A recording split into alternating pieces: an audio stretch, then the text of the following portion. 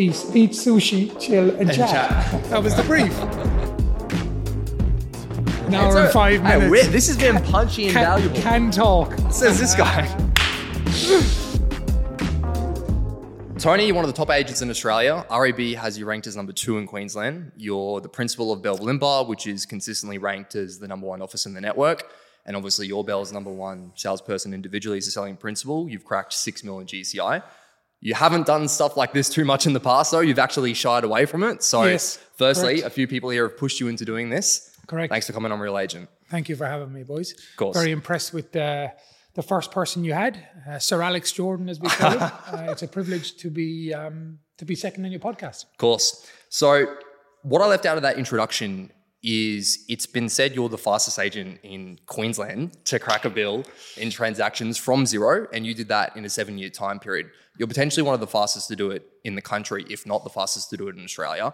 So clearly you've got a lot of results in a very condensed time period. So obviously this conversation is about unpacking how you've gone about accomplishing that.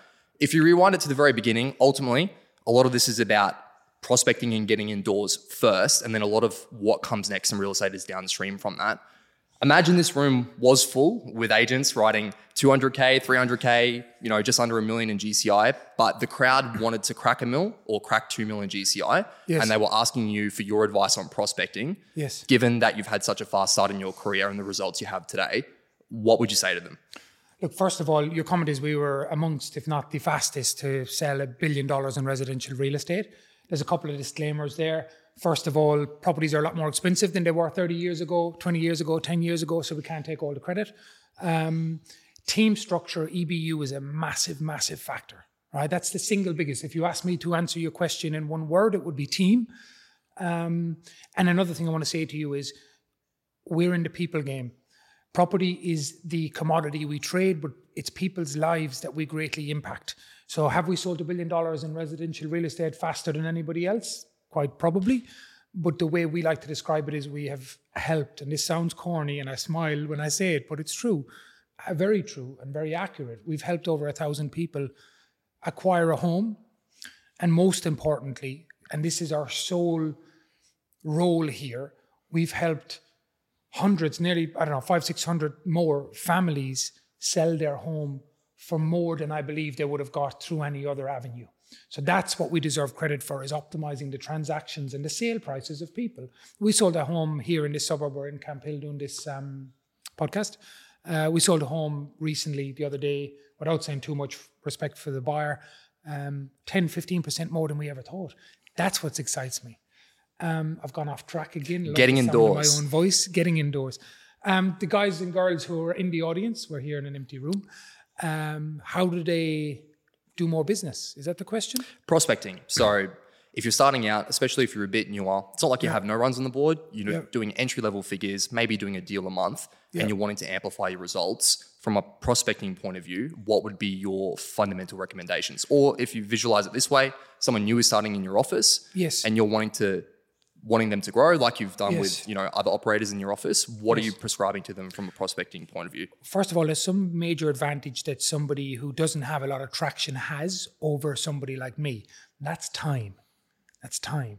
When you do not have a lot of stock, your sole focus is to get stock. There is a simple way to do that. No matter what brand you're in, what state you're in, the formula doesn't change. The formula is having conversations with people. In an era of tech and AI and all of that stuff that's there to support us, our job is to have conversations with people. It hasn't changed. It hasn't changed for a century. The one thing that some operators do better than others is to have meaningful conversations. So if you're in a certain environment where they're measuring the amount of calls you're having, I don't think that's very beneficial to you. If you were to measure the amount of meaningful conversations, that might be a better metric.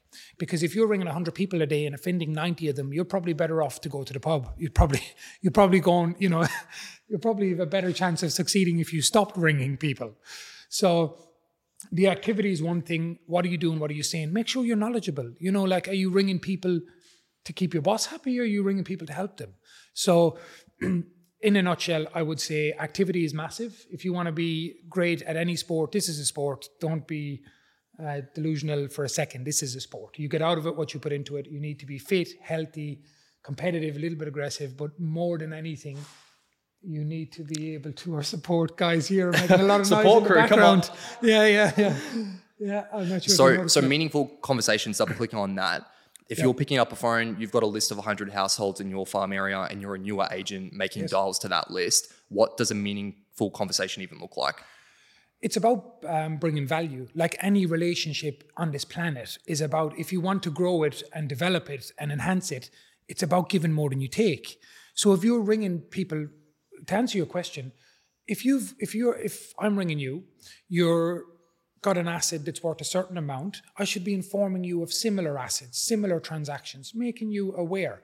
What people don't realize is the minute you pick up the phone to ring somebody, you've just taken away their freedom. Like you've just gone into their house when they're there with their kids, cooking for their whatever, and just said, hey, I'm that important that I'm going to take your time right now. You don't know me. I'm a stranger.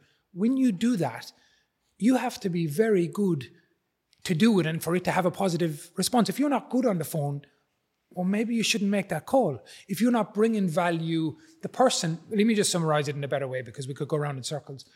If the person doesn't get off the phone feeling good about the conversation, then that is not a positive conversation for you.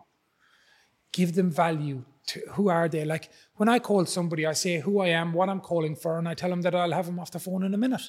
You know, I don't waffle. So your prospecting advice is keep phone calls brief? Yes. If people want to talk to you beyond that, that's great. The first thing that we all do subconsciously, I'm not sure if you can hear the rain in the background, it's just a bit of an Irish These are theme. good mics, don't worry about that. Yeah, the summer sun. The first thing that somebody does when you ring them, whether you're aware of this or not, and you do it too, when somebody rings you, right, a random unsolicited call, your initial thought is, how do I get out of this conversation? People will lie to you sometimes. They'll say, oh, I'm just going into a meeting, or I've just got this, or I've just got that, or I've just got the other. It's because your approach was inaccurate and that person felt trapped and they had a desire to run because you just trapped them. So my name is Tony O'Doherty. I'm calling from Bell Property. I'm going to take 30 seconds of your time to tell you about a home that we just sold on your street. Blah, blah, blah, blah, blah. Hunky-dory. Hang up the phone. It's not about what you say. It's about, well, it is about the content of what you say. It's about how you make them feel and how you follow up and what value you bring. Is there any difference in your opinion? So that prospecting call could just as well be a nurture call to your farm area. So yes. Is there really any difference in your view between prospecting and nurturing? It's kind of just one and the same, building relationship, adding value. That's your view? Yeah, look, yes. Prospecting is nurturing. If you're prospecting any other way, you're being too aggressive. And also, from a very, very beginning of my career, I never wanted to be around anybody who doesn't want to be around me. I never want to speak to anybody who doesn't want to speak to me. So my psyche was, how do I get them to come to me? How do I become attractive to them in my profession? And that's where my cold calling days, very, very short-lived. You don't need a lot in this game to get a listing, do the right thing by that vendor, get another one, do the right thing by that vendor. It's a compounding impact. There's so many bad agents out there that have loads of stock. Don't worry about it. If you're good and you're proactive and you give it a crack, it's not that hard. It's hard because people stop before they get going, you know? So having lots of conversations, you're going to be generating a lot of intel and information from these conversations. Now, I'm actually really curious to ask you this because Alex on our first podcast basically revealed he's got a CRM, which is in the background, but he's doing everything out of his iPhone in the contact section. Yeah. How do you actually operate day to day? Like, let's just say, you know, you're driving in your car, you're just thinking of people to call, you're having the conversations. I doubt you're stopping and taking notes afterwards. Absolutely not. I don't spend any time whatsoever on our CRM. No time, zero, zilch. Never have, never did. When I started in real estate, I was almost computer illiterate, which I think was a strength of mine. I'm in my early 30s. I know I look a lot older, but for my age, you think I should be able to do anything with a computer like our generation can. But I grew up, I was an outdoor kid. I didn't really have any interest in any of that. So for me, it was a blessing. Just to touch on that for a second, because you brought up a very valuable topic. Alex is one of the greatest to do it. I'm going okay, and we've both given you the same feedback. We don't spend a whole lot of time in front of our computers. The next time, you don't get leads from your computers. You hide from the general public in your computers. If you're looking to catch up with me, you won't find me in my office. You know, there's no one in my office looking to sell. Can you stop taking photos, please? No insulated. You're a celebrity. Yeah, I don't know about that. Very little time. The answer to that question is I've actually lucky enough that I have the support to be able to help me. I run my business predominantly off WhatsApp. I will WhatsApp my team driving down the road and say, what's Wells' number? We've sold the house next door. I want to give him a call. That's how I run my business. So basically your team is probably actually using a CRM in the background, but you... Absolutely. Yeah. The CRM is being used. I'm just not the best you. person to use it. Yeah. Now, is it being used in the traditional way where we say, okay, you're talking to somebody and they give you the dog's name and they give you the kid's name and they tell you where they're off to, and then you ring them back 6 months later and creepily say, how's Rex and how did you go in Noosa? Nobody wants to hear that. Stop being stalkers. So use a CRM to provide a better service. Don't use a CRM to be weird. I love it. This is my advice. Okay, so this scenario, so you're going to be in your car all the time, yes. and you're obviously the lead agent on all of your campaigns effectively. So you're going to be getting a ton of inbound calls, people who are calling you in, people who are just general inquiries wanting to know of the price of something you have listed, and they let slip they own something in your core area. So this conversation happens, you can't get on the door immediately from the conversation. What happens? Like, do you save them in your phone properly, or like how do you stop this leakage of opportunity? Very good term. The term is leakage. My business would have the second highest volume of leakage in Queensland. The highest volume of leakage would be Alex Jordan. Sir Alex. So what I would say to you is leakage is inevitable. If you don't have leakage, it's because you don't have activity. And again, back to my comment, I could do more business if I was willing to chase. And look, there's a fine line here. I want to be very honest, and hopefully one person watching this can learn. Don't do what I do to get to where I am. You need to be very proactive. You need to be very hungry. Not that I'm not. I just want the vendor to want me, which is a weird thing to say. I'm not ringing them, they're saying, I've had 3 opinions, and I'm screaming at them, can I be the 4th? I'm saying, are you happy with the people? If you are, there's nothing I can do for you. Which is not good advice. If you're watching this at home and you're starting your career or evolving your career, you need to be at every listing table. You need to fight for every listing. For me, at this stage in the game, I want to grow my business. I really do. Most of our business comes from referrals. The amount of cold prospecting that I do personally, extremely low. My guys, Ollie's very good at his job. Kaylee's very good at his job. Bailey's very good at his job. Kaylee's very good at her job. Bailey's very good at his job. They do a lot of service-based prospecting. Give. We don't do obligation-free appraisals. We're not roaming around your street like the postman. So we're service providers that provide a service at the highest level. We work ruthlessly and tirelessly for our clients. We don't want to be everybody's client. We don't want to be everybody's agent. We want to be working for smart people who will give us the resources to blow their socks off, not people that want to talk about, how we can save a buck on marketing when really I want to talk about how we can make you 300K in your sale price, Ideal week in structure. So in our imaginary room full of agents writing 300 to 900 here. So you've got an ideal week, or at least when I was listening to some of your previous stuff, you were saying that you did. So Stalker. A stalker. AM calls, PM appointments, Monday, Tuesday buyers, Wednesday pipeline. Yeah, okay, there we go. Hit on the head. So you were doing 624 at one point in your career, I think when you just joined Bell. And first year in Ray White, I did 624. 624. Yeah. You've cracked 6 mil. Yeah. How important is having an ideal week as an example of having structure in your business? How important is that to go from there to there? It's not important. It's what's more important than important? What's more vital? It's fundamental. Without it, get off your bike, you're done. It's like asking, without structure, it's like jumping into a car in a city you've never lived in with a destination you have to get to. It takes 30 minutes to get there. You're in a car. You've got 30 minutes to get there. It's life or death. And you decide not to put on your sat-nav. You're not making it, are you? So without structure, plan, organization, work ethic will define you. If you're lazy, you'll get spit back out by this game. Answer to your question. A man with a plan is not going to, man without a plan is not going too far. Or a lady without a plan is not going too far. And so for the people in the room, so to speak, is it AM calls, PM appointments? Whatever you're best at. My plan's not your plan. Again, I continuously compare this to sports. You'll have athletes that train in the morning because they know that's when they have the most energy. Do what's best for you. For me, I used to work very late in the evening. I used to work every hour.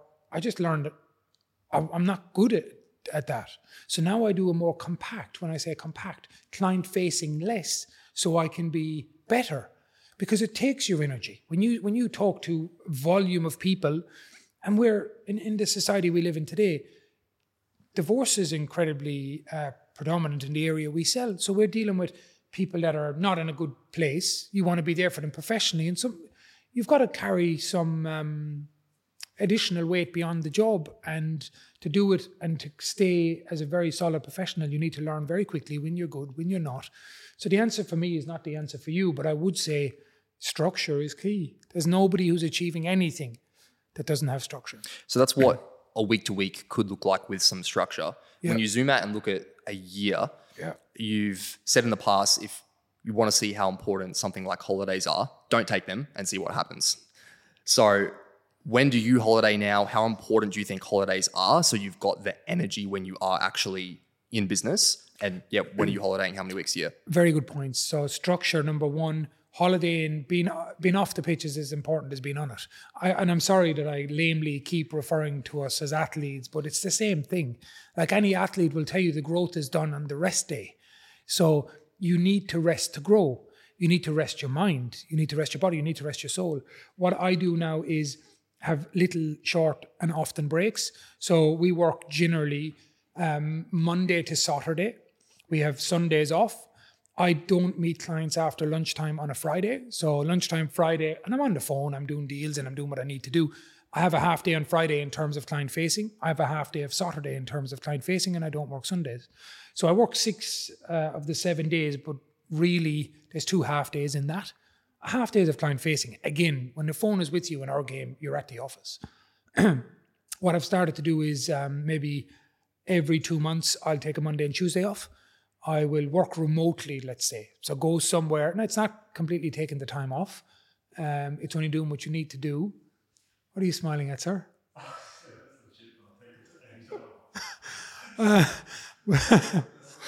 The crew needs to pipe down here. Yeah, no, the crew can get involved. This is a real podcast, you know? There's about 40 It's real agent. Yeah, real agent. I take time off. I take Saturday afternoon.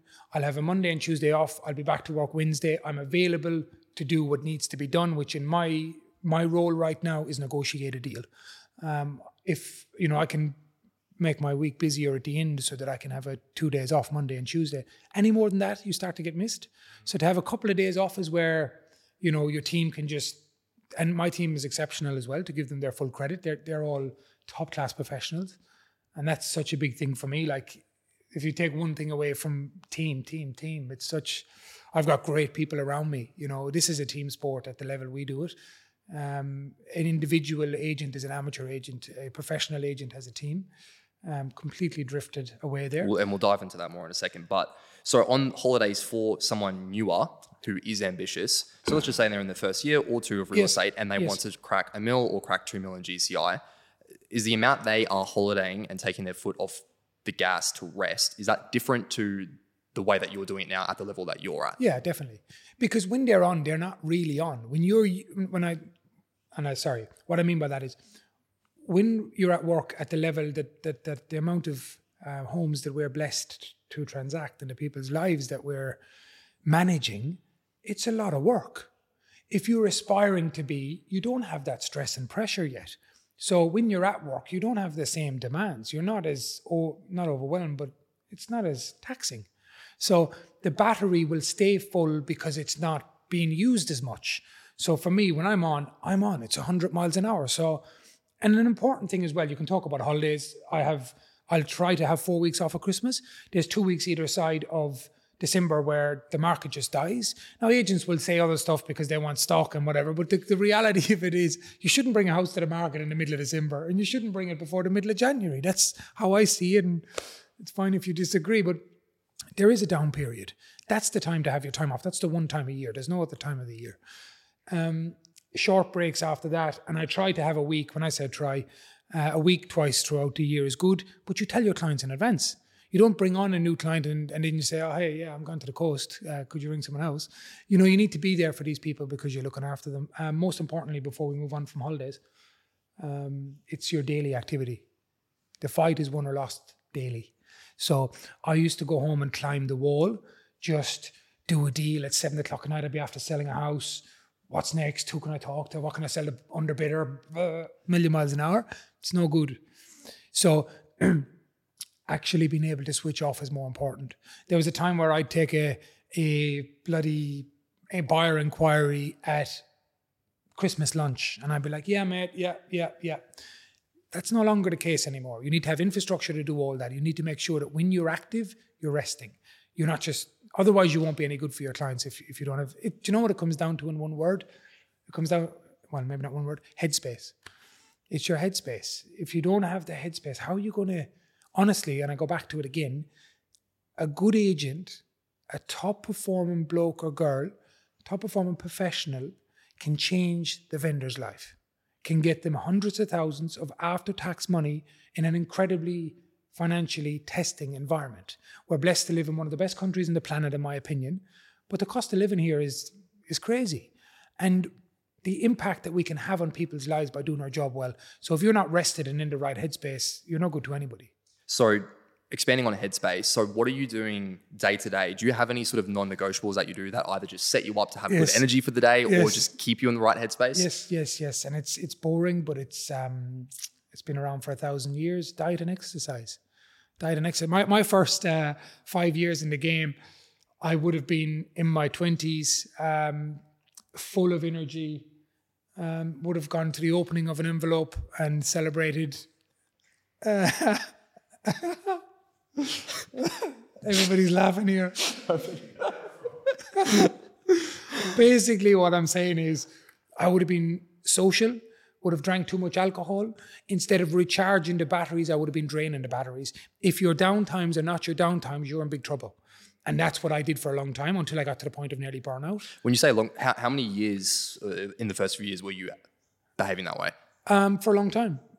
I'm not going to define it and give you the rope to hang. The reason I asked that is because you still got to $1 billion in 7 years, which is the fastest in Queensland. And you were, it's not like from day one you were regimented and perfect. You still... I wasn't perfect at all. Yeah. But the thing is, and please don't take this as arrogant, I was born for this job. I was, and that's not something that people at home can learn from. I grew up in a service-based sales environment. So from the time before I could speak, I've been learning my craft. It wasn't until I hit 26, I found the area that I could flourish. So I did I started in Ray White. Ray White have a status that they call elite. I hit it in my first year. Their average age in it's for their top 2%. It's a low barrier. Let's be honest. I shouldn't say, can we eliminate that? Well, okay. If you want to, it's up to you. I shouldn't say it's a low barrier. What I mean is in our game, and don't delete it. I shouldn't say it's a low barrier for anybody who's out there who's achieving it. What I mean is we're too quick to give out awards in our game, and for a lot of people it's a massive achievement to get to that level. I would say if you're not at that level, that your negotiation skills aren't solid enough, therefore your confidence won't be solid enough. So for you to be at the listing table and beat a top class agent, you need to be doing good numbers. Now it doesn't mean you do it in year one, but it means you need to have the talent and ability and a work ethic. So for me, it came easier to me than most, and I abused that for some time. I didn't always invest. Now I've got to a level where I'm frustrated because the last couple of years we're doing similar performance metrics. And that's because what got us to where we are won't get me to where I want to be. So now I am incredibly focused, and it's why I use my consistent analogies to sport, because you will not be the number one goal scorer if your body is not in line with your mind. So for a very long time, I got into the industry, and our industry is, let's talk about it. If this is an industry based on real estate, it's not, there's a massive culture of drink, drugs, and everything else, and not doing the right thing. And it's rife in our culture. There's this hero status where you're overdressed, driving cars we can't afford, and behaving in ways that's not conducive with a vendor's needs. That's our industry. You go to the awards of any of the big guys, any of the big brands, tell me if you disagree. And it's not conducive with being a great professional. So if you want to reach your full potential, that's my main driver now. My main driver is, okay, I've been lucky, I've been blessed, I've got to this level, and that's great. And I can hover where I am for the next 10 years, and great, we've done well, wonderful, great. But I'm not happy. I'm not content. I'm not content because I can do more for my clients. That one word that you say, it's incredibly important what we say and when we say it in a negotiation. You say the right thing at the right time, it can have a massive impact on your vendor. If I was to describe sales in one word, just one word, you go first. If I was to say to you sales, right? What's sales in one word? I don't know if I can do it in a word. It's a tricky question. And look, it's a loaded question. So I'll give you my answer. So it can just be right and then we can move on. No, okay. I'll give you my answer so it doesn't feel like I'm stitching you up. What sales means to me in a word, sales is psychology. Sales is psychology. And that's what it's all about. And if you can understand that buyer's needs, their why, their family background, their cultural beliefs, you can help them get ahead of the competition and secure that property. Now, I said that very nicely in case any buyers were listening. If a seller is listening, you can help them pay more than the property's worth, which is my job. Because I go to listing presentations and a vendor will say to me, oh, well, we want to use you, but this guy or this girl is 0.5% cheaper. And I say to them, honestly, with integrity, you can sell your own house, you don't need me, right? I just write for sale in your front fence, and I bet you in a week your house will be sold. So what I'm claiming is to be able to get you a price that you can't get you. And I'm also claiming to be able to get you a price that agent that's 0.5% cheaper can't get. So our main job here is to get our vendors a price that they couldn't otherwise get. And that's the definition of our role, in my opinion. There is a lot there we're going to unpack a bit later in this conversation. Sort of circling back to hours, just to put a cap on this topic. So if you had to give a very short answer to how many hours per day do you think an aspiring agent should be working if they want to reach $1 million or $2 million GCI and they're not there currently? Maybe it might be the wrong question, but what bracket do you think they should fall into? It's hard for me to give short answers on a deep conversation like this. The answer is not hours, it's output. You can I worked with guys who walk around the office for 12 hours a day. One guy in particular, great guy, great for culture, used to walk around the office bouncing the ball all day. And he was great, but not that productive. So I worked 12, 14 hours. I worked anytime I needed to. Wow. They weren't all productive hours. If you went to the office and worked 7 productive hours a day, 5 days a week, that's 35 hours, which is, in the eyes of a farmer, a part-time job, you'd pass out 80% of your competition. But how productive are you being? I get agents to come to me all the time and say, how do we do it? And I have a look at their phone and we look at I could do this simple thing. Any agent that's watching this right now that says that they want to do more business, get your phone out, go to your settings, go to your battery function and check your phone usage. I bet you any money, that number 1 is Instagram, followed by Facebook, followed by Spotify, followed by everything else that's not conducive with you doing your bloody job. So the answer is not hours, the answer is output. You asked me for a short answer and it took 4 minutes. Can you imagine if you asked for a long one? We'd be here till tomorrow. Amazing advice. I love that. I discovered that about 2 years ago and I would check it every week since. It sets you straight. And Instagram's your number 1? Hell no. No, generally less than an hour every 10 days. We're not going to fact check that, guys. Don't do it now when I was... last week was big on Insta. Exactly. Okay, so team, you've mentioned the importance of team numerous times so far in this conversation. Yes. For the people listening, when should they put on a team member and what kind of team member should it be? Should it be admin or sales? There's no... the answer to the question is as early as possible. And the second part of that answer is depends on your needs. So there's no one size fits all. For me, I have a lot of limitations in my job. So I needed support early. I needed admin support. I needed EA support. I needed somebody to run me. I'm a guy that needs to be pointed in the direction. I describe what I do as, the Mark Cavendish. Have you heard of Mark Cavendish? You mentioned the documentary the other day, yeah. I did? A few weeks ago. Mark Cavendish, he's basically a sprinter, the highest performing Tour de France athlete of all times. So the job of his team is to get him in the line at the right time so that he can do what it needs to do, which is sprint.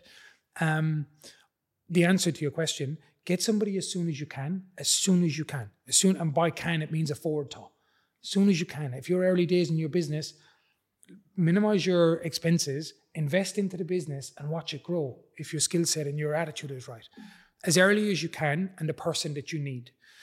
I would say for me, it was admin. For you, it might be prospecting. It's either somebody to, and this is not a rude term, but I look at it quite simple. What I do creates a mess. So good salespeople create a mess. They leave a whole whirlwind of crap. I haven't swore yet. You're welcome to. They leave a whole wave of shit. So the emphasis on the swear word. We just leave a mess. And somebody's got to come and create structure and just clear the path so that you can see where you're going and you can achieve your goals. Now, retaining them once you've brought on the right person. Yes. When I look at your team, your co-agent, very long-standing member of your team, same as your operations manager. Yes. I find those two things very interesting because you don't see it that often. So once you've got the right person in, what are you doing to retain them? Maybe it's incentivizing them correctly. Whatever it is, what in your view keeps good people around? Shotflow have created technology in-house that automatically edits high quality and affordable property videos, which means you can get a coming soon, just listed and a just sold video with enough room for a spend that guarantees thousands in your farm area will actually see these videos, all vendor paid for less than the price of a typical standalone property video. To learn more, visit www.shotflow.io. Again, that's www.shotflow.io. Sellerleadsforagents.com.au. Quite simply, if you would pay for more seller leads in your farm area to get you in more doors, ultimately to increase your GCI, head to www.sellerleadsforagents.com.au and sign up. Again, if you would pay for more leads in your farm area to increase your GCI, head to www.sellerleadsforagents.com.au and sign up. A huge shout out to Marion from Tailored Home Styling for putting on today's set for Real Agent. We really appreciate it, Marion. She's very good at what she does. There is a reason Brisbane's top performing agents use Marion's services. If you would see value in getting a free quote done for styling for your next listing, agents, head to www.tailoredhomestyling.com.au and inquire with Marion. Again, if you would see value in getting a free quote done for your next listing on styling, head to www.tailoredhomestyling.com.au and inquire. I think revenue for people is a basic fundamental. So you have to remunerate people we're not an average business, so nobody's remunerated averagely. That's something that a lot of guys do in our business. They're just greedy and they don't let enough trickle down. My guys are extremely good professionals, caring, thoughtful, hardworking legends. And yeah, they absolutely get remunerated according to their ability, which is quite high, but that's not why they stay. And I'm a difficult person. Like, I'll sit here in front of you, smile, laugh. It's all hunky-dory. The people at home think, yeah, he's probably not a bad guy. Well, I hope you think that. But in reality, I'm a demanding motherfucker and I want to be better. And like, I have a meeting every morning and it's kind of like, why do we do this? Why do we do that? I believe we're operating at 40 or 50%. Until we get to 80, I will continue to have a receding hairline, probably afterwards. But the comment I'm making is, I'm not this guy. I'm a guy who pushes for more, who wants more, who knows the responsibility that we carry, the cross that we bear for our clients. So, again, I'm starting to waffle. What keeps people around? Culture, team spirit, involvement, winning. I'm surrounded by winners who want to win, and that's why they're with us, because they know that we're successful, but they also know that we have so much growth in front of us. We don't sit there and say, hey, we're the best, or we're the second best, or we're the third best, or we're the fourth best. We look there and say, here, here, and here. We can improve this, this, and this. Yeah, look at all the upside. They're excited. Yeah. They're excited. Yeah. Where else would they go? Where else would any of us go? I mean, they're with me because of their ability, their loyalty, and their caliber. I don't have them around because they're just nice people. They don't stay with me because we're doing well. We stay together because there is, it's a fully rounded picture. Remuneration, you mentioned that at the start. No high performers would stand for less than their value. My guys, they get their value and that's what they deserve. But there's a lot more to it. They're part of something. We're part of something special. I needed to double click on the subject just because you speak about it so often, but real estate's a sport, team sport, you say. Winner's mindset when it comes to sport. It's obvious what that means and looks like in sport. What does it mean and look like to you in real estate to have a winner's mindset? It's a broad question. It's a hard question to define and answer. A winner's mindset is, I don't know, like, if you asked me 6 months ago, it would have been a different answer. And the fact that you've sat here and spat stuff at me that I said 2 years ago makes me very conscious of what I'm saying right now. It's on record, you know. Winner's mindset is walking away knowing that your clients have won because of your actions. And walking away knowing that no one else could have got that price. You know, that the psychology, the service, the sales, the desire, that it all nets together. You know, I got home 2 nights ago and I had sold 2 properties that day, and I got out of the shower and I had 2 or 3 or 4 unanswered texts, and 2 of them were from the vendors. And it was just, you know, they were excited. They had sold their homes unconditionally for great prices. And that's winning to me. Vendors saying to me, thank you so much, you know. That's what it is. I don't know if that answers your question, but that's what gets me excited still. You know, like our industry, we talk crap about winning a listing, you know, or winning a listing. Winning a listing is nothing. Granted, it's a fundamental and you won't be in the industry without it, so it's not nothing, but it is nothing. You don't celebrate the opportunity to go to work. You celebrate the outcome of your work. And all too often we're here because we're rock stars and we're heroes because we're listing properties. That's a responsibility. That's an obligation. Like if you were a surgeon, you don't celebrate a person who's about to go under the knife. You celebrate that person who's walking, who may not have been walking if they'd gone elsewhere. That's the responsibility we have. Yes, I did just compare our industry to surgeons, and I apologize for that. But you know, it's fundamentally massive that we understand the responsibility of what we're doing. Drop the ego, work a bit harder, get better results. What's winning for me? Winning for me is a vendor being able to upgrade with a reduced mortgage because of my actions. I like that, actually. That's my answer. So I think it was around the time you were writing 600, switching up topics here. So writing 624 grand in GCI, I think, yes, when you first got a coach at that point, I believe. If, again, room full of agents, would your advice be to them to get a coach? I need to get a coach now. I used a coach for a very short period of time, probably about 6 months. Didn't utilize the resource correctly. I found I've struggled to relate to somebody in the meantime, but absolutely a coach.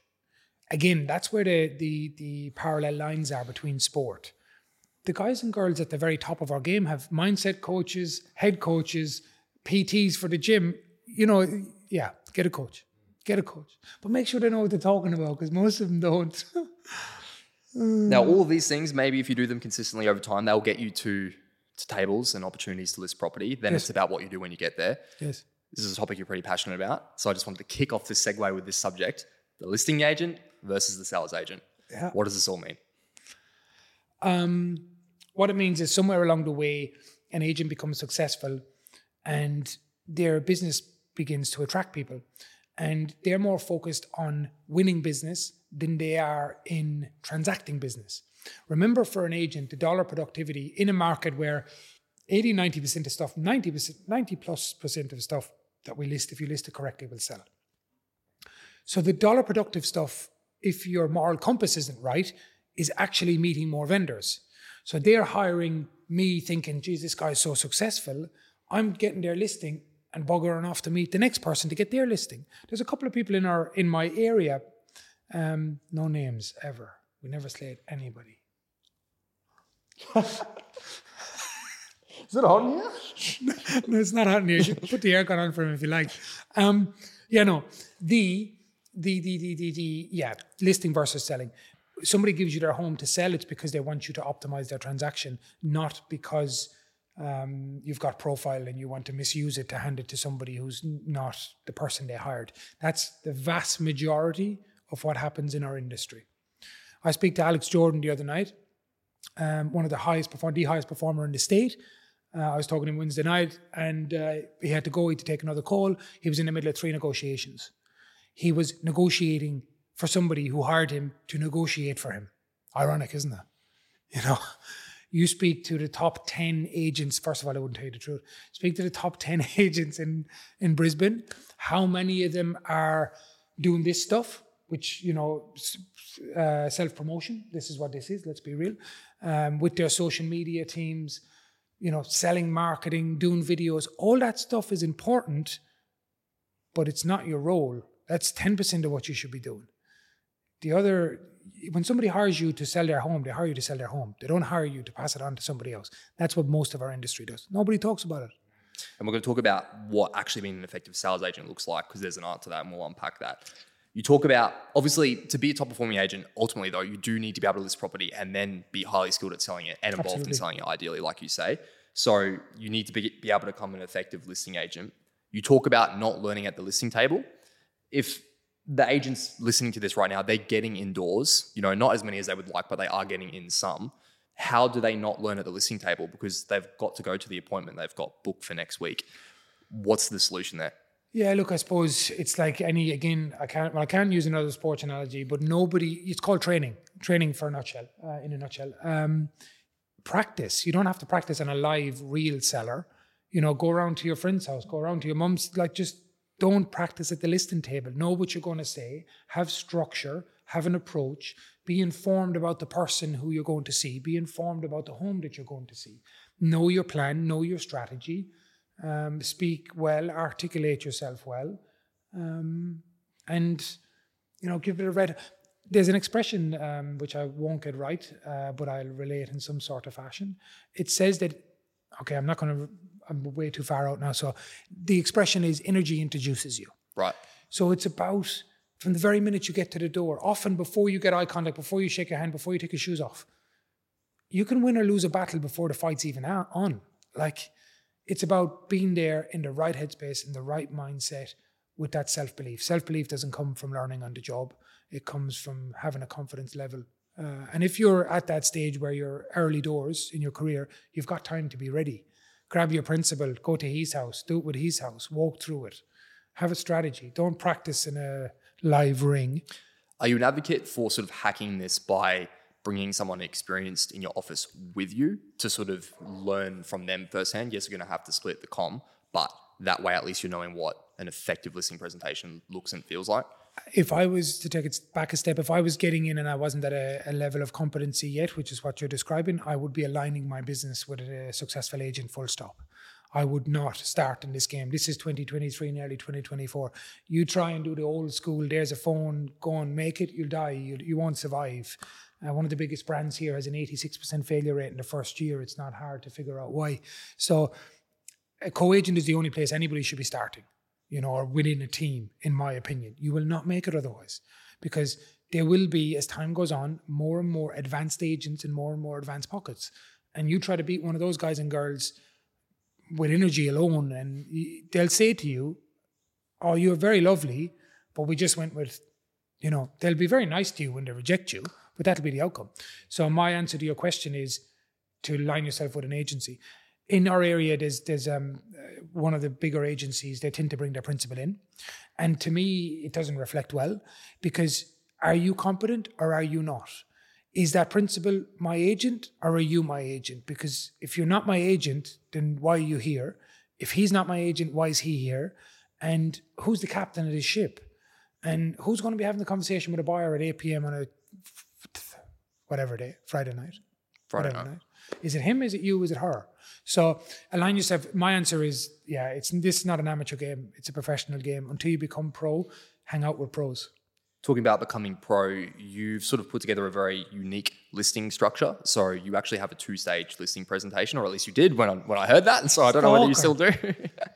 Oh, I have to. Is he always like this? Does he stalk you? All the time. You? Yeah. Yeah, okay. He's just a weird cat in general. Come on. 2-stage. So why did this even start? What is the 2 stages, by the way? And why have you formulated going about it? I've dropped it back. I don't always do 2 now. I did for the first, you know. For me, what I learned was the more exposure I got to people, the more trust I could build. So it just helped me build trust, which again, if I was to summarize the game in a word, that's what it is. our brand did a survey recently because everybody likes to talk about commission, and commission ranks extraordinarily low on people's motive when they're hiring somebody. The single highest thing, which I've already told you, is trust. So for me, a 2-part process gave me the ability to build trust quicker than a 1-part process. But you don't do it every time anymore. No.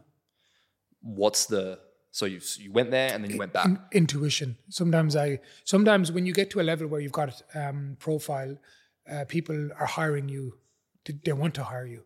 So I walk in and I know that they want to work with me. And you're a service advisor, you're a valued advisor because you just sold their friend's house. The friend has said, listen, you got to use these guys. So you're going in there, and those people deserve 100% of all your energy and effort. They're the most valuable people you have. Nobody deserves 95%. My comment is, I'm not doing one meeting because I don't need to do 2. I'm doing 1 because they feel as though they can trust me already. So I'm just in there to give them the advice. In other examples, we need to get past the, oh, you're a salesperson. Right.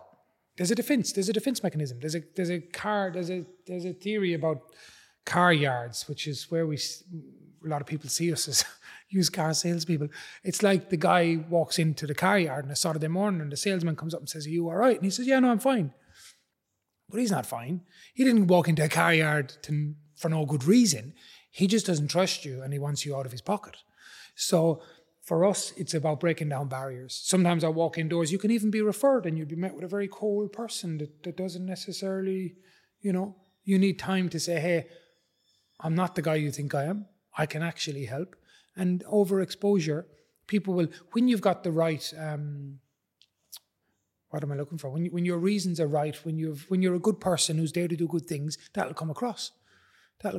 So basically, if you feel they're a bit more standoffish, yeah, you're going to opt to just sort of get to know them and the property first, then go away, come back, pitch. Yes. Or if you feel there's a good rapport, you'll just do it then and there. Yeah, exactly. Okay. Or if the property is different to what we had thought. If in the qualifying process we didn't really fully understand, I might walk in there with one thing in my mind. I might be off on value. I might be off on marketing strategy. And I might say, hold up a second, I need to regroup here. You got one chance to pitch. Nobody has ever, when I've said, look, I need to come back in a couple of days or tomorrow, whatever. Nobody's ever rang me the next day and said, hey, we just listed with Olmet. So you got one chance. Make it count. Make it stick. So 2 questions there. First, on the length of your listing presentation. Some people put in their calendar and they'll block out 2 hours, 90 minutes. You're not that way inclined. So you're keeping it on the shorter side, 30 minutes, 35 minutes. Why has it gone there? Because I guess to your point, wouldn't you want to spend as much time there as possible to build that rapport? But I guess that's what the 2 stages are for, maybe. Yeah. Look, our average price point is just under 2. A person with a $2 million home tends to have things to do with their time. Not that somebody at a lower price point's time is not as valuable, but they may not be as busy. So the people that we deal with are time poor people. And I just don't think that a lot ever, while you've been here talking to me, we're on 46 minutes, 46 seconds. I'm watching. Yeah. And everything has a lifespan where you start to lose people's attention. And meetings are no different to that. So short, sharp, to the point. I'm also not a small talker, unless it's a Rugby World Cup, which we were recently knocked out of. I'll talk about rugby for half an hour. But, and I'm interested in people's families and what they do for a living. That's not small talk to me, but talking about the weather or the Broncos or, I just like to get to the point and have a chat. It's a business meeting. And we'll get into the process in 1 second. You mentioned something previously, though, in the qualification process you mentioned, if something didn't come up. So when someone calls you in, you're not going, yep, sweet, Wednesday, 2 p.m., see you then. Are you qualifying them or asking them a set of questions before you rock up? Or is that just not your style? You just want to get to know them in person? No, so of late we've changed our system. Most of our meetings, our listing presentations are booked by either Kaylee or Denise, but most often Kaylee. And we try to get as much information as we can during that, meeting so that we can be prepared to have the best advice for the person. Why are they selling? What's the motive? What can they tell us about the property that we can't see online? How do they get in touch? Those kind of things. Are you asking them what they think it's worth? Yes. Which might tie into another stage of this process later. So your structure overall is you're going in, you're talking about price, method, process, price, and cost or marketing, right? Price, process, marketing. Yep. Price first. Let's skip the process. So there's sort of two stages here. Obviously, one is giving them a method of sale, which is one thing. But then you've got this amazing opportunity when you're in front of them to tell them exactly how you're going to get them the premium price, not so much emphasis on the exact number you tell them, which, like you've said previously, you could pluck out of thin air any number. Ultimately, it's the process that's going to get them the best number. Do you really take that opportunity to sort of show them via telling them exactly how you're going to run the process to get them the most? Like, do you grab that opportunity, or are you just sort of, is that done in the proposal? In some cases, we talk them through it step by step. Right. In other cases, it depends on the person. Some people, when I hire a professional, I want to stay out of their road. I don't tell them what to do. I tell them what I want to achieve and can they help me achieve it. That's how I treat professionals. But people treat you very differently. Some people want to micromanage you and hover over you. Some people want to take your advice and your guidance. Some people have controlling natures and need to know when everything's going to occur. And we tailor for those people. We don't tailor our process because our process is designed to optimize the sale price. We do tailor our process to the degree that if you don't want to do auction and you're anxious about it, well, I'm not going to convince you to spend the next 4 weeks not sleeping at night because I want to do an auction, or I think an auction's best. Might be best for your property, mightn't be best for you. So we do tailor certain things. We can tailor marketing budgets, but we tend not to. We've got a best practice. If affordability is an issue for cash flow, let's talk about how we can fund it, not how we can jeopardize your sale price. By, chipping things off. Yeah. But the interactions are very much, so I'm back on the water, the interactions are very much governed by the person and what they want and need. Now, next step on the price. So obviously you mentioned that you will ask them for their opinion on what they think it's worth in the qualification call. Obviously, it's a tricky subject to handle. It's an age-old question. How do you go about handling price so you don't miss business, but equally you don't want to win their business with false expectations of what's possible? I'm a conservative person by nature. I'd rather lose their business than promise them something I couldn't deliver. It's a balancing act because people will always have hope and you can't squash the hope, but equally you can't misadvise people.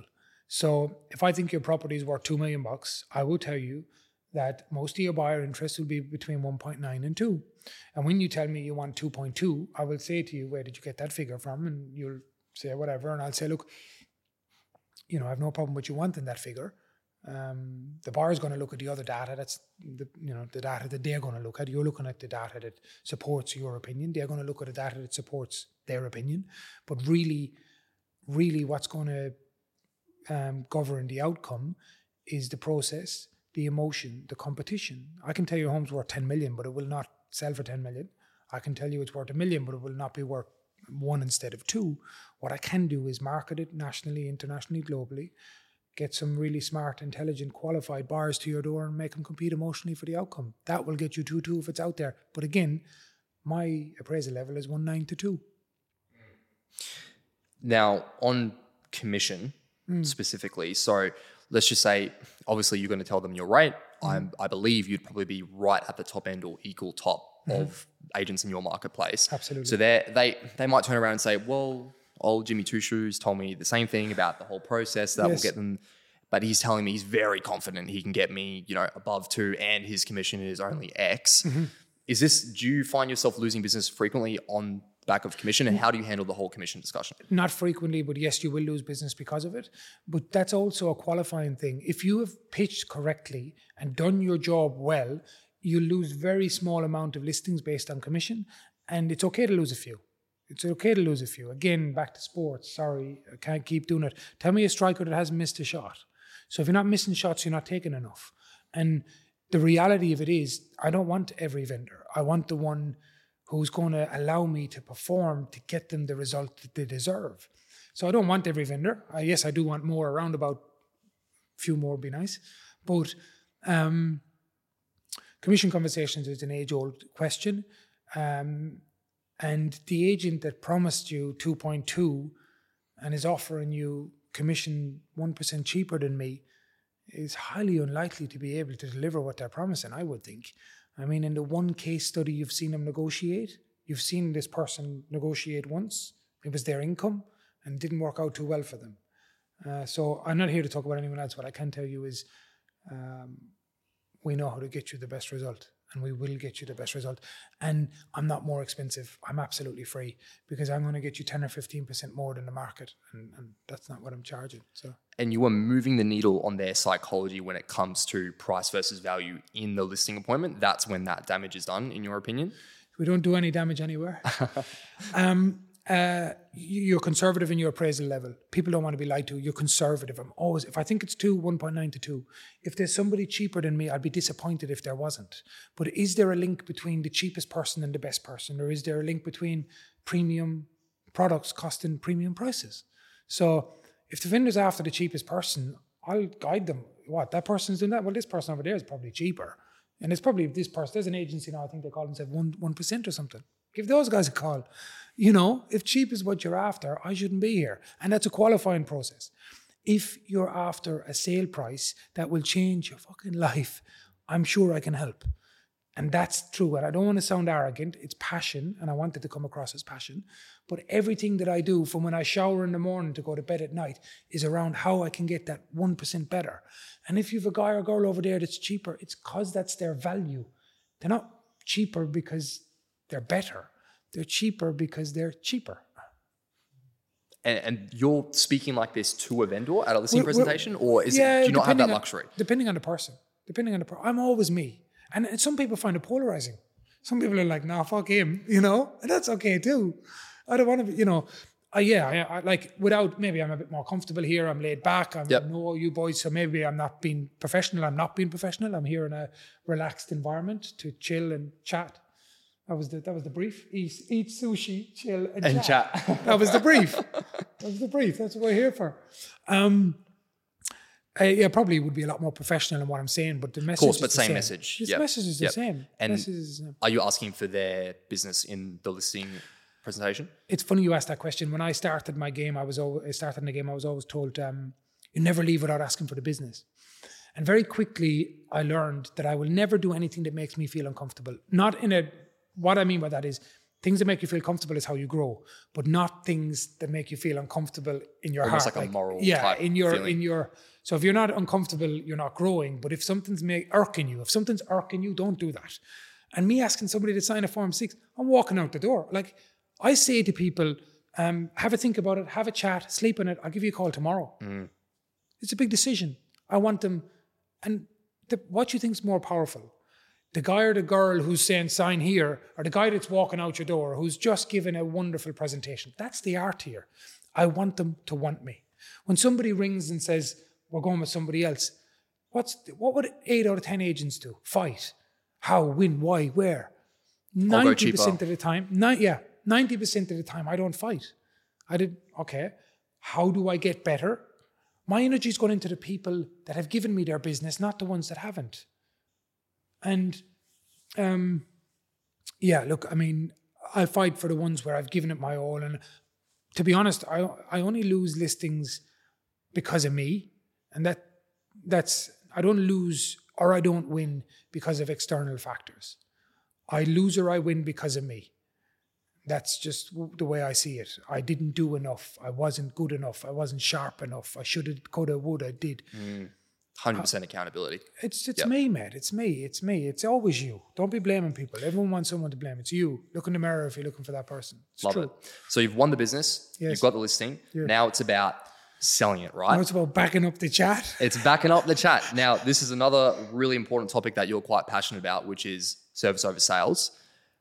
I hadn't really heard this spoken about before you. So could you just explain to the audience what service over sales means? Yeah, look, again, he's quoting me on something I said some time ago. I grew up, service over sales, what it means to me, Tony O'Doherty, is I grew up with a father who was a salesman. He would sell livestock like his father did before him and his father did before him to farmers in remote areas who wouldn't know the value of the assets they were buying. So the transactions were done based on trust. They could have taken advantage this year, but the most important thing was to make sure that their customer walked away with a good experience and that you could come back next year to that customer and they would be your customer again next year. So in my case, it's not giving the buyer a discount. It's giving the seller everything that they know that the outcome is the best outcome. So to me, it's service over sales. The The last 5% of what we do is sales. A negotiation for me normally concludes on the day I wanted to, on the day we started to. So ultimate competition, no conditions on the contract, and I'm winding that clock up as far as I can, and then I'm concluding the negotiations so that the buyer couldn't start to retract. So negotiations in my case are short, sharp, and extremely, what word am I looking for? Beneficial to my clients. Beneficial is not a powerful enough word. When we strike for that price, it's sharp. It's coming. You just spend it. When I say negotiations are short and sharp, I could be dealing with a buyer for 2 weeks to get them to where we want to. But I just don't consider that negotiations. You getting rid of your finance clause, your building and pest clause, getting your own builder to having a look, getting your insurance company to quote, whatever.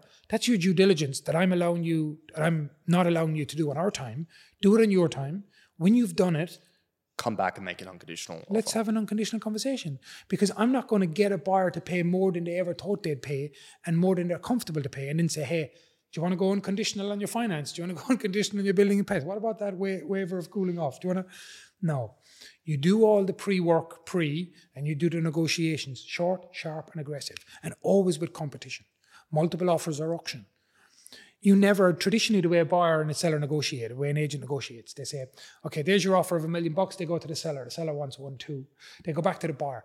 What's the only figure that we all agree now is not being paid? The buyer wants to pay $1 million, the seller wants to pay 1.2. The seller countersigns at 1.2, brings it back to the buyer. So the only figure that we all agree is never being paid is 1.2. That's what the seller wants. The buyer's at $1 million. Because you're saying the buyer's never going to go to 1.2 in that scenario? No, but why would they? You've just countersigned a contract. And you've showed your bottom line, basically. Well, you've showed them where they could go to. It's a 20% gap. But the first thing a buyer's thinking is coming back at $1,050,000. 1.1 if they love it. Right. 1,080,000. They're not going to 1.2. In my career, I've never gone back with a countersigned contract and a buyer went, whoop, that's great. Doesn't happen. So when you negotiate between buyer and seller, you just say to that buyer subconsciously, if they're smart enough, sales is psychology, remember what I said, you're just saying to that buyer, hey, you're the only person in the planet right now. You've got control of this property, not me, the professional, not the agent or not the vendor that owns it. You. We just countersigned your contract. So you're implying if you countersign that you're only dealing with them in a way. Yeah. Interesting. So double tapping on all of this, because this is great stuff. So buyer work in general, obviously when you talk about listing agent versus sales agent, as a sales agent, you're still intimately involved in working with buyers. You were mentioning on the phone to Alex, he's the same negotiating with buyers. That's what they hired him for. That's what people hire you for when you list property. Yep. So I guess what are some of the key things on working with buyers that you think the audience might see value in when you're doing an open for inspection callback, or someone's ringing you just to check what something's worth, what dialogue, what qualification framework, like what's your go-tos when talking to buyers? It seems like a generic answer, honesty and integrity. And it starts at an open home, right? So we sold this house right here that we're shooting in 2 months ago. If somebody walks in the door there and they ask a question, what's the ceiling height? What 8 out of 10 agents will do is look up at the ceiling height, not knowing the answer, and say, I think it's about 3.3. And the problem with that is you've just spoken for the sake of speaking. You haven't given the buyer the answer and you've failed to build rapport with that person at that time. How about the same case study? Buyer comes in, walks in. What's the ceiling height? Give me a minute. You walk out the front door. In my case, you voice note your vendor, lifetime, all time. Mate, what's the ceiling height? Or I voice note my team. Where's the plans? What's the ceiling height? We don't have the answer to every question all the time. I'm not going to sit here to my vendors and say, I know everything about your property. No, I don't. I don't know. You've got 1,000 pieces that put this jigsaw puzzle together. I don't know every one of them intimately, nor do I want to. But when the buyer does, I want to make sure I get them the answer. So the first thing is honesty and integrity, not, it looks like 3.3. That's not an answer, Matt. That's not an answer. In my opinion, it's an insult. It's you fobbing them off. So it's about the ability to engage with people and to give them answers and to be integral and look them in the eye and say, you know what, Matt, I'll have to come back to you on that. Give me a minute. And you come back to them in a minute or 3 and you say, it's actually 3.5 here. The lowest side there, the kitchen is 3.2.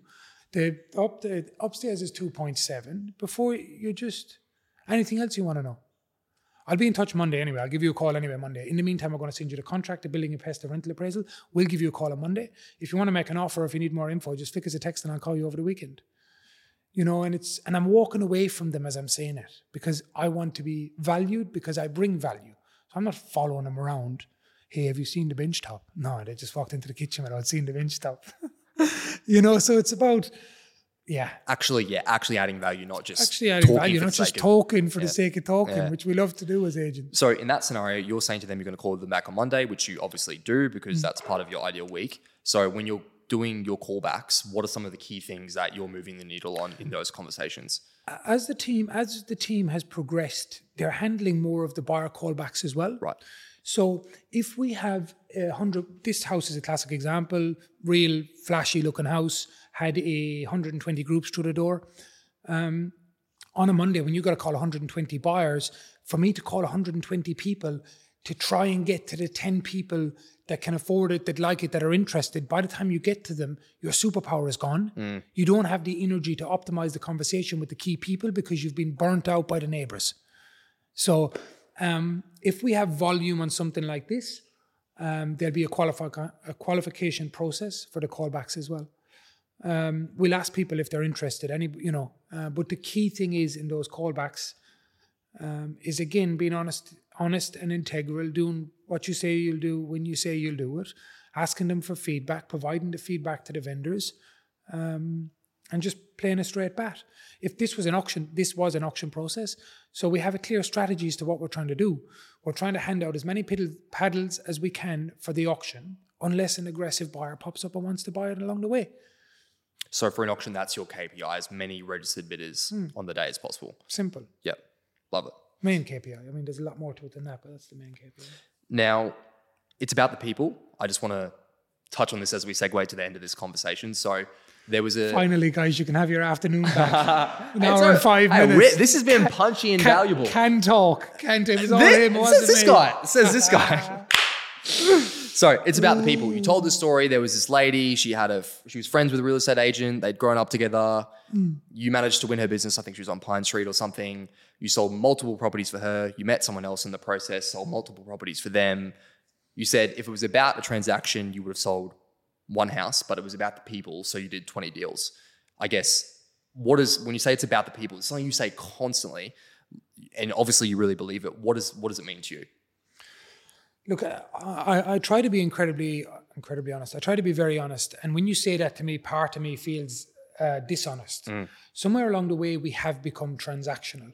I had a vendor say to me recently, and it hurt, but it was feedback so we can learn. She said, you got us the best price. You have the best team. When we're selling a house again, we will use you. But she said it felt a little bit streamlined.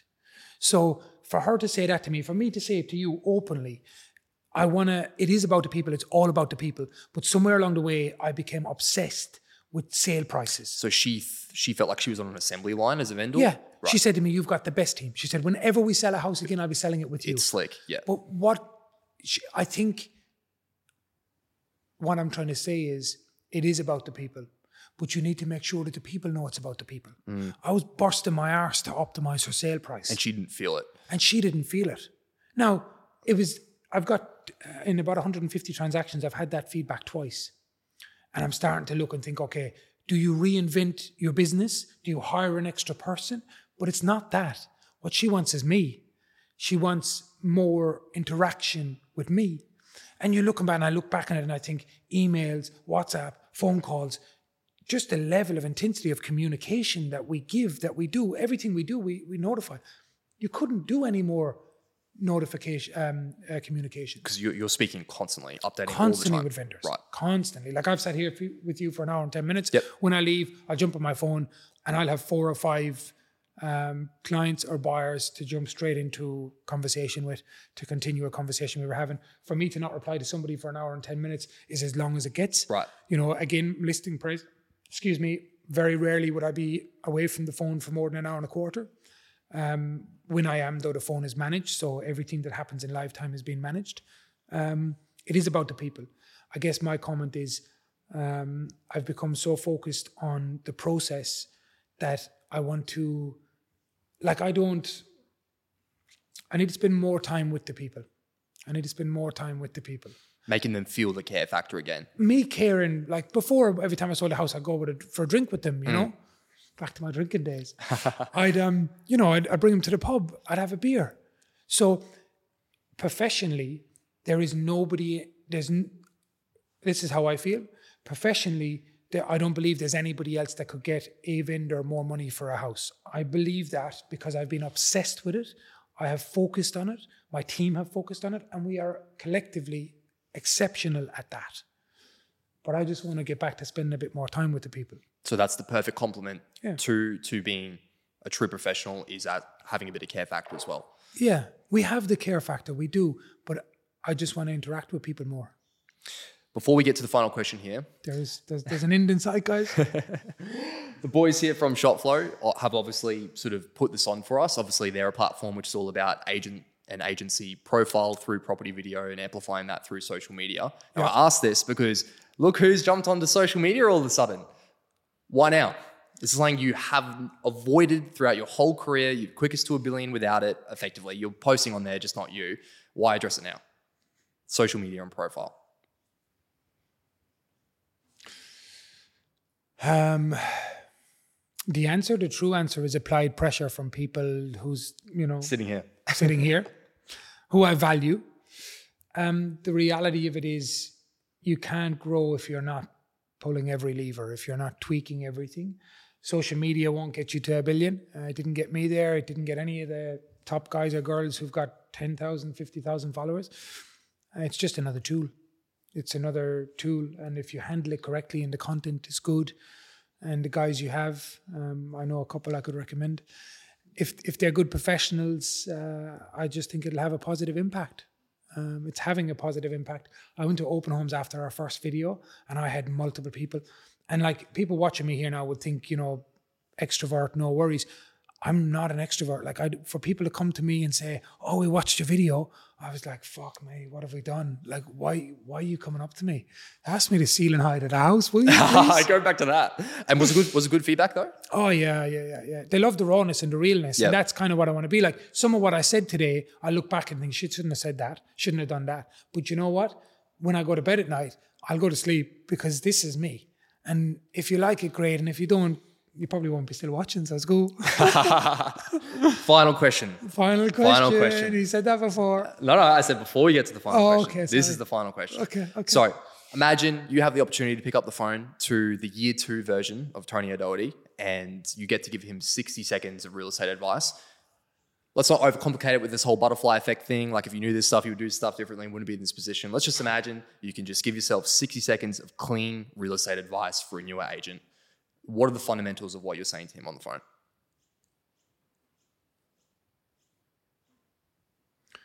Increase your knowledge.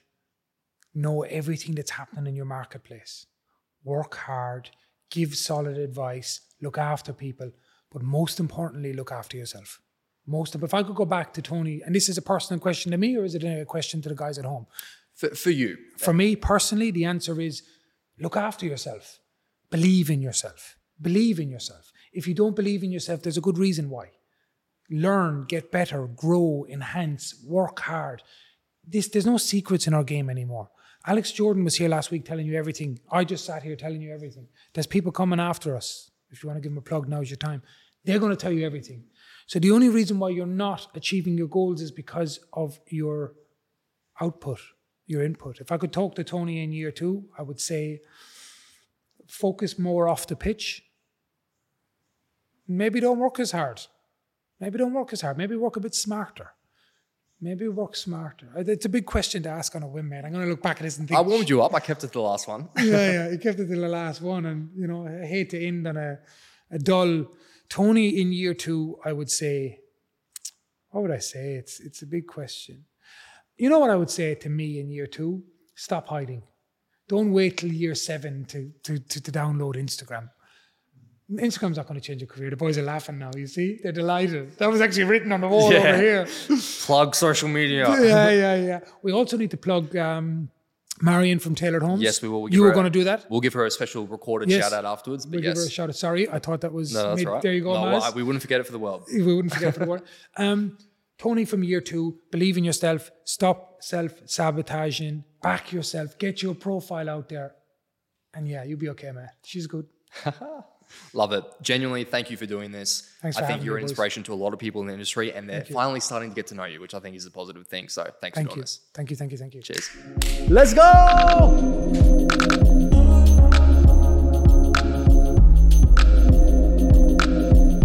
All right, that's a wrap on our second episode of Real Agent. Thanks for Tony for coming on. We've got 2 more incredibly exciting guests lined up. 2 of the best real estate minds in the country, so stay tuned for those 2 episodes. Basically, if you'd like to stay alerted the next time an episode is released, check us out or subscribe on YouTube, Apple Podcasts, Spotify. You can follow us on Instagram for clips and reel content at realagent.co, or head to our site at www.realagent.co and get subscribed to new releases there. Thanks again to our partners for this episode, ShopFlow, Tailored Home Styling, and sellerleadsforagents.com.au. See you in the next one.